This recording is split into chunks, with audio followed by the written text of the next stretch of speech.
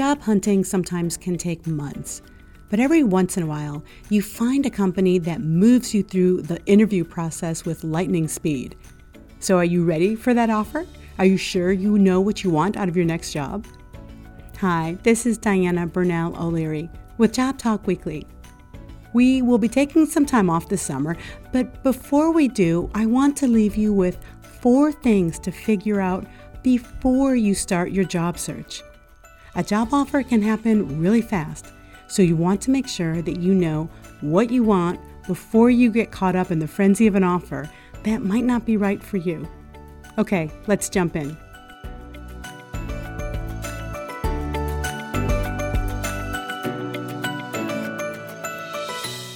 This topic was prompted by a recent conversation with a friend.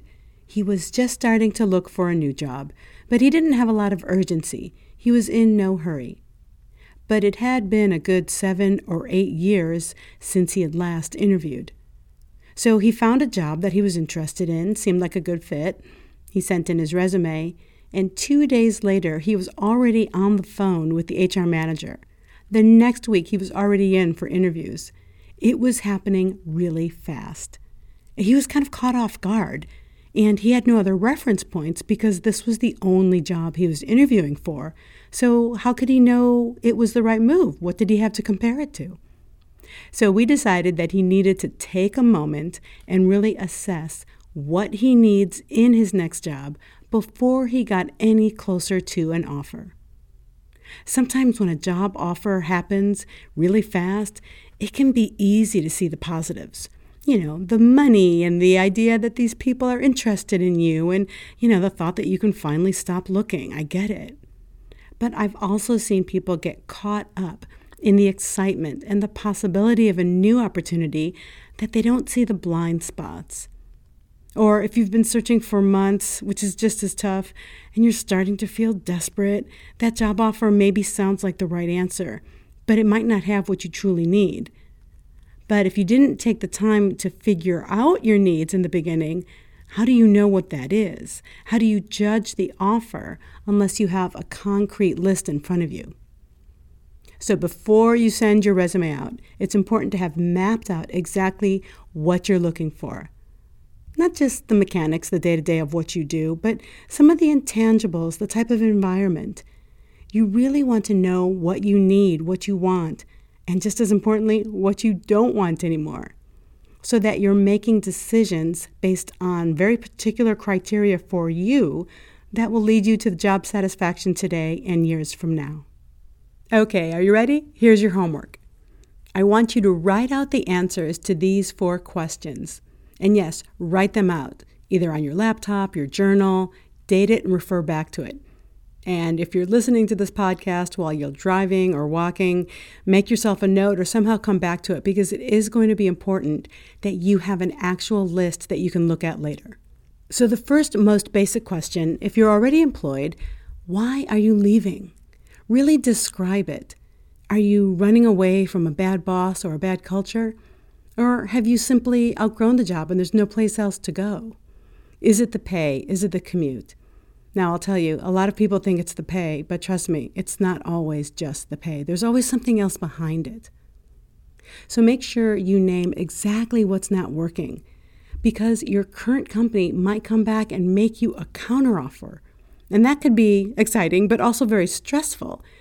It can be really tempting to take, those extra $10,000 or $20,000, but the issues will still be there.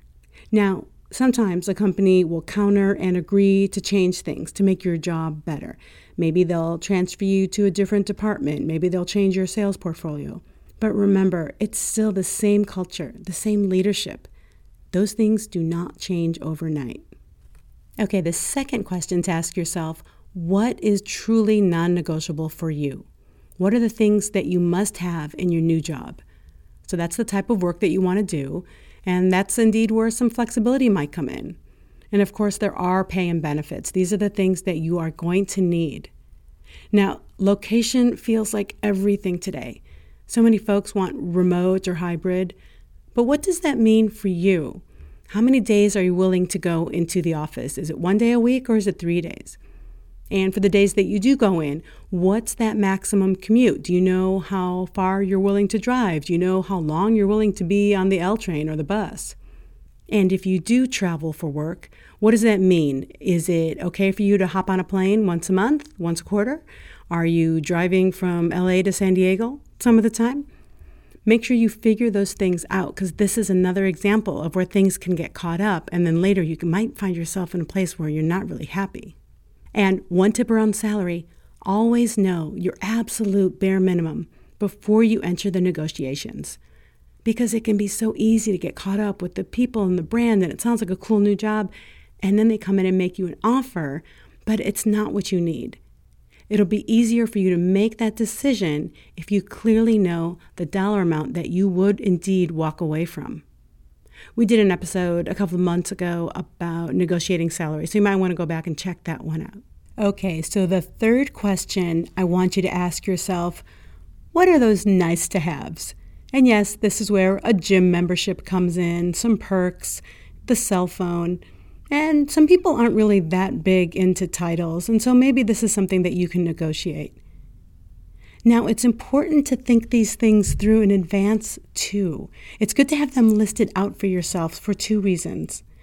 One, if you do start negotiating and they're asking you what else you're interested in, you will have ready the list of other things that you're interested in, and you might be able to get those out of the offer. That's great. But it also helps you prioritize and put these things into perspective, because when they come to you with a great offer that includes a gym membership, you can remind yourself that the gym membership was a nice to have. It wasn't critical. It's not part of your must-haves. It helps you put into perspective what is really important for you right now. Okay, so the fourth one, and this is really key if you've been in the workplace for a while, what do you not want to do anymore? I think a lot of people who supervise or manage people, sometimes they want to step away from that. They don't want to supervise anymore. Maybe you want to break out of a certain industry that's really not a fit for your values, but it's really hard to do it because the pay is so good. So make sure that you are really clear with yourself on what you don't want to do anymore, especially when it comes to the nature of the job. Do you remember in The Office, Pam was always treated like a receptionist because that's how people always knew her. And that happens in the workplace. They remember you from 5, 10, or 15 years ago. Maybe you've grown, but that's the recollection that other people have in their minds, and sometimes it's really hard to get away from those things. Maybe you're done being in sales, you don't want to be on commission anymore. And we certainly have seen a lot of people walk away from certain industries, understandably so, because the last 2 years have just been so crazy.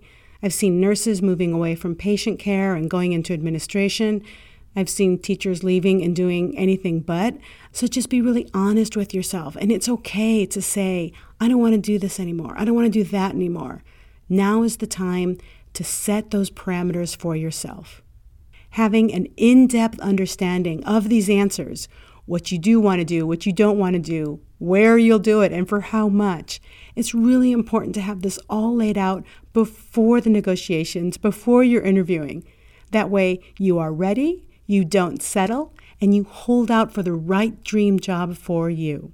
Today's labor market is still pretty intense. I still hear of candidates ghosting on interviews, and some companies are moving really fast. You just need to make sure that you are ready. And if you need career advice, you know where to find us. Shoot us an email at info@jobtalkweekly.com. Thanks for joining us, and please don't forget to subscribe and leave us a review. You can even mention what topics you want to hear. Have a great summer, and we'll be back real soon. See you next time.